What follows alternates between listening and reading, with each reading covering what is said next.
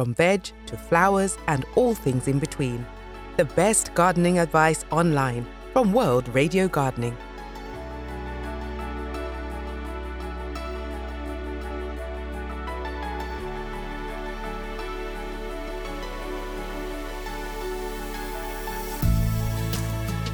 Ken's top gardening tips will help you get your blossoms beautiful this season. So we're back with the December podcast. And don't forget, you can send in your questions to World Radio Gardening through our email address, post@worldradiogardening.com. Post@worldradiogardening.com is the email address, and Ken will be happy to share his advice and tips with you. So Ken, welcome back. And we've got some great questions and emails that have come in to World Radio Gardening. Doris from Crystal Palace has bought a poinsettia last week from the supermarket, and it's now dropping its leaves. Why? And she's given it plenty of water. Can you give some tips, please? Well, I think poinsettias from supermarkets, I shouldn't knock supermarkets because a lot of them do a really good job. However, I did pass one recently that had a trolley of poinsettias. I think it was before the really cold snap. But poinsettias outside, they had polythene, plastic sleeves over them, but you can't expose them to cool conditions at all before you sell them, really. So if you buy, let's go back to buying a poinsettia. If you buy a poinsettia, whether it be a supermarket or florist or a garden centre, you buy it, but you protect it before you get it into the car, and you get it from your car into your home as quickly as possible, because they don't like extreme temperature changes, and they really can be affected. If you, say, bought a poinsettia, left it in your car, went for lunch, a long lunch, and then took it home, it could be damaged. It's that extreme. When you get it home, you've obviously got to put it somewhere that's a good temperature, but not by a radiator, not by a fire, and it does need a reasonable amount of light, but you can't put it by a window in case there's any cold drafts. So they're quite particular. She's overwatered it, actually, because she said she's watered it, didn't she? She's watered it. Yeah, plenty of water. That's not the idea. The idea is you let them dry out and then water, which means you put your finger in it. If it's damp, you don't water it. You leave well alone, and you water it with tepid water. Really important. Water it well with tepid water, let it dry out again before you water it again. I think they're more temperamental than people realise, I think. And we should say we're speaking at a time, what are we, second week of December now? And there is snow on the ground. So really, you're putting your feet up, aren't you, Ken? Well, believe it or not, there are patches of this country, and even around where we are in Essex, there are areas, believe it or not, that have no snow at all. We went off to a garden the other day at Burnham on Crouch, expecting it to be a foot under snow, or at least 3 or 4 inches. There's not a drop of snow there at all. And in fact, we were able to do all the gardening we wanted. So it does come as a bit of a surprise. And if you think of this World Radio Gardening covers the whole of the country and beyond, there are areas, let's face it, of Scotland that are in -17s. However, there are areas of the country where there is no snow, although the media would have it.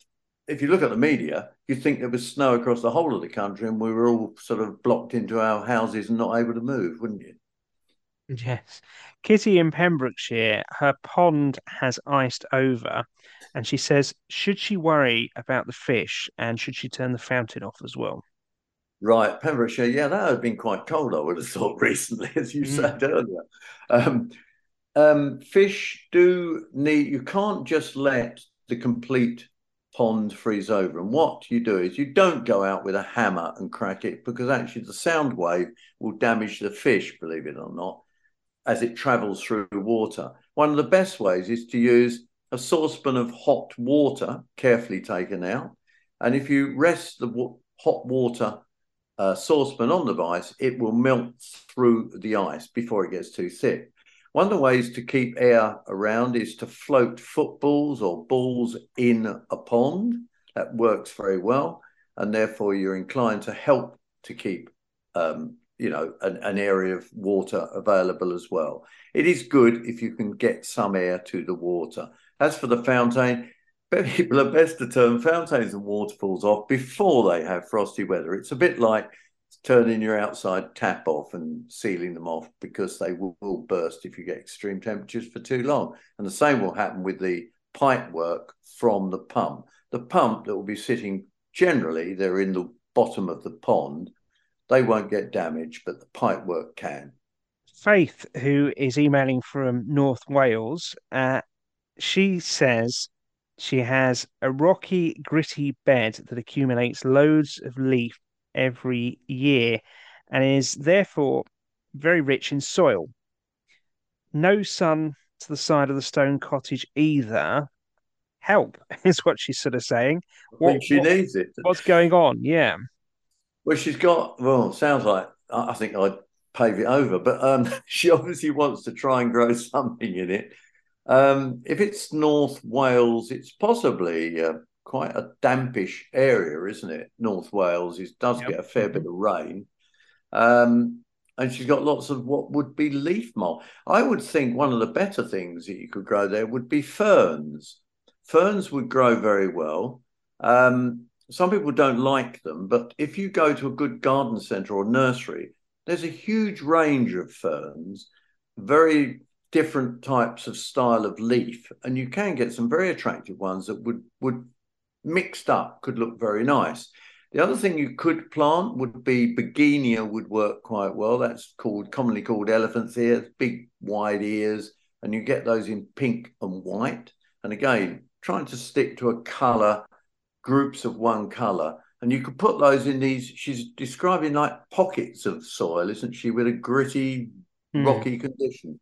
Most of that they would both put up with that sort of conditions. And maybe a bit of vinca. I don't like vinca much, but vinca will spread across the ground. Vinca minor is the flatter one, purpley flowers or purpley blue flowers or white flowers, and it spreads across the ground with a small leaf. So that could work as well for her. So is that you, Ken, recommending a stumpery? No, not really. No, not a stumpery. No, stumpery is upturned roots of plants that you grow in, whereas she's saying it's rock with leaf mold type pockets. So you'd plant into these pockets where there's gritty, soily conditions. Does that make sense? It does, yeah. But you could have lots of ferns in a stumpery, couldn't you? I think Prince Charles has a stumpery, doesn't he? Yes, he has indeed. Yes, I see what you mean. You mean if you were doing a stumpery, you would do a similar sort of thing. Yes, you could. Yeah, similar planting to what I've just described. Yeah, would work. Okay, let's turn to sunnier climes then. We've got a question, an international question from Melbourne in Australia. Jules writes, he's just moved there. Can he plant roses to remind him of England? And is it the right time? We'll leave aside why he wants to be reminded of England in Australia. But what do you think, Ken? Now, where was it again? Was it? Melbourne in Australia. Melbourne. Well, Melbourne has a climate. I'm not saying it's the same as ours. It is not. But everybody thinks of Australia as being totally hot across the whole of Australia.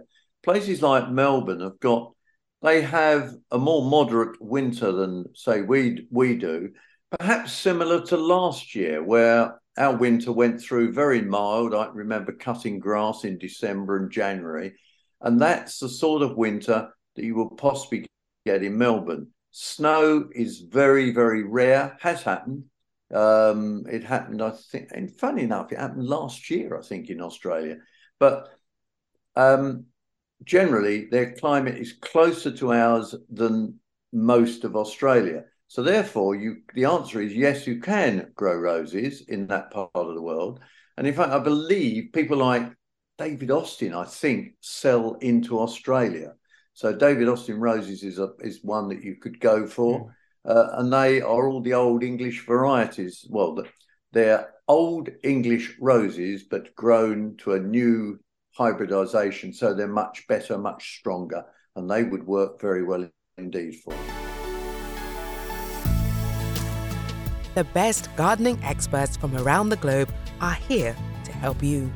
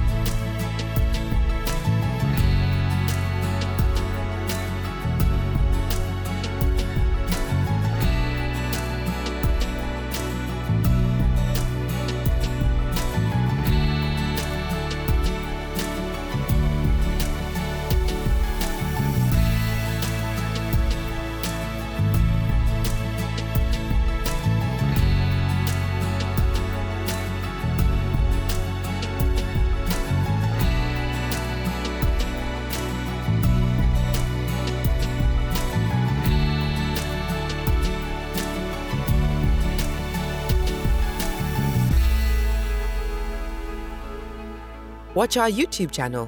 Search online for World Radio Gardening. Anthony from Epping is after some planting ideas.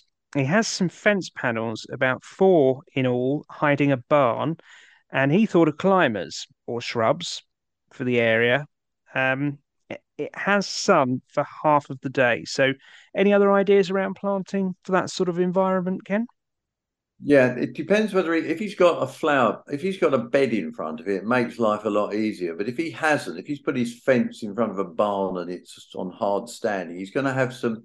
People often put troughs, but troughs are never deep enough or big enough to grow enough plant against a fence panel. So there's 2 options here. If you've got a bed, you could grow large shrubs, and you can buy pretty massive shrubs that can be 5 or 6 foot high. You could buy things like Photinia red robin, which is that lovely gives that lovely red leaf in spring. You could even use something as boring, it is boring, but laurels, which you can get 6, 8 foot high at this time of the year. And these are what we call root board, whereas they're dug up out of a field, the root is wrapped in hessian, and it reduces the price dramatically from buying a container grown plant. And there's quite a few things you can get like that. You can buy a Portuguese laurel, which is Prunus lusitanica. That's it's like a little small leafed laurel with a reddish vein of the stem. That's quite nice. You can get plants like that at this time of the year. You'd be amazed how many big plants you can buy. Well, that's fine if you've got a bed. If not, you're going to have to buy a pretty big container. Now, if you're going to buy a big container, you've got to buy something equivalent, not necessarily a half barrel, but something as big as a half barrel to grow something on a long term in that sort of situation. And then you could grow climbers. There's things like Trachispermum, which is it's a jasmine type flower that is evergreen and flowers in through the summer. It's got very perfumed flower. You could also put some winter flowering clematis. Again, they're evergreen. Clematis cerejosa. There's several of those. It's Wisley cream is one that I like. They would spread quite well. You might have to use wires to hold them up, or even extra trellises if it's a straight fence. And not forgetting that you could mix 2 of those. You could mix even with a climbing rose that you could also get to grow in that sort of position. If you've got half a day of sun, you're not in a too bad a position to plant most climbers, but it's looking after that plant, getting it into the middle of each panel and then spreading it out. I suppose actually another thought for you, if you didn't worry about it being evergreen, you could even plant fan-trained fruit trees on it. There's another thought, but that's a bit wild, that one. That's espalier growing, isn't it? Yeah, that sort of thing. Yep. Espalier or fan-shaped, yeah. Yeah, they work. What about Lalandii? Because we know that as a fast-growing evergreen.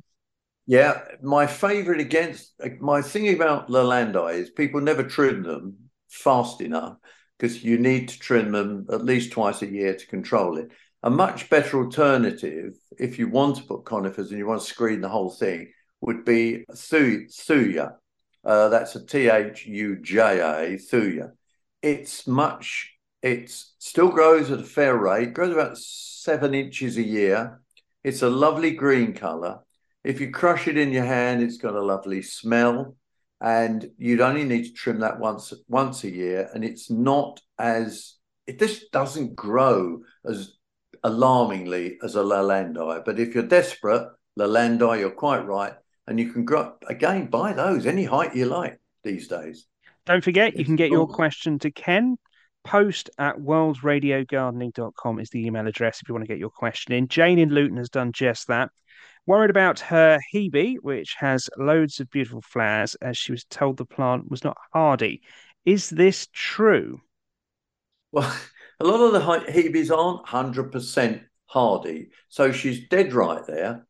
And the problem is, because this summer played tricks on us, where it did go a little cold, then with no rain, leaves started to drop because they were panicking. Then, if you remember, it then went very wet and warmed up again before this deep freeze.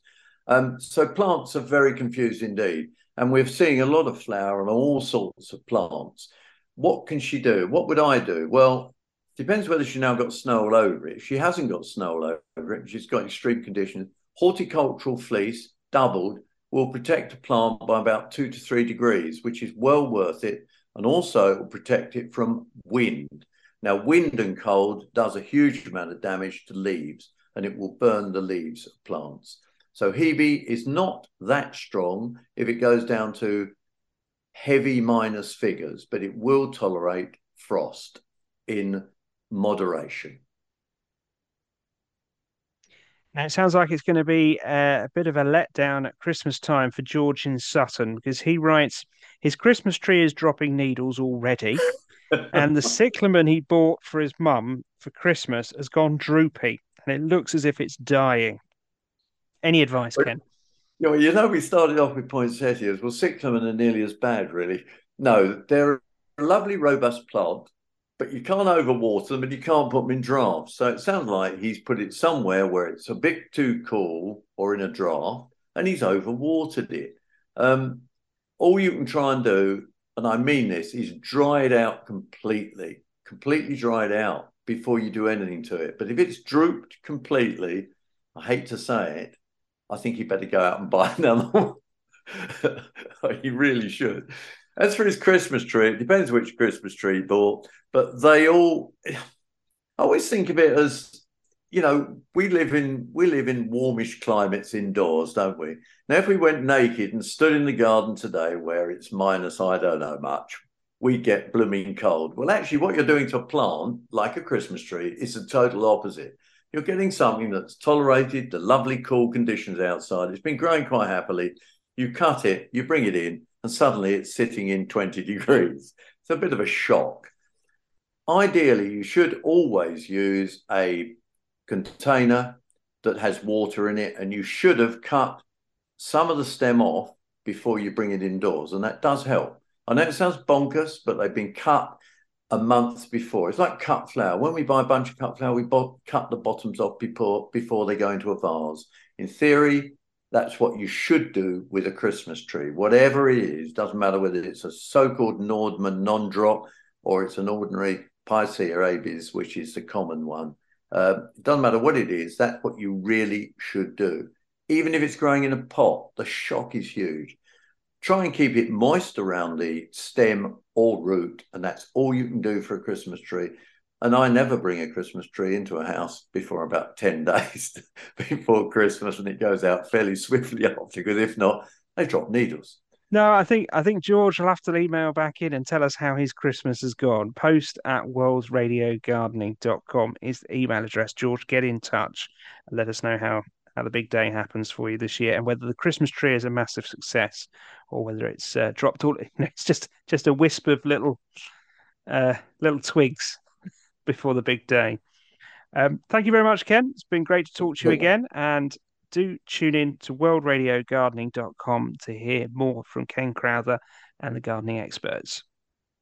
From veg to flowers and all things in between, the best gardening advice online from World Radio Gardening.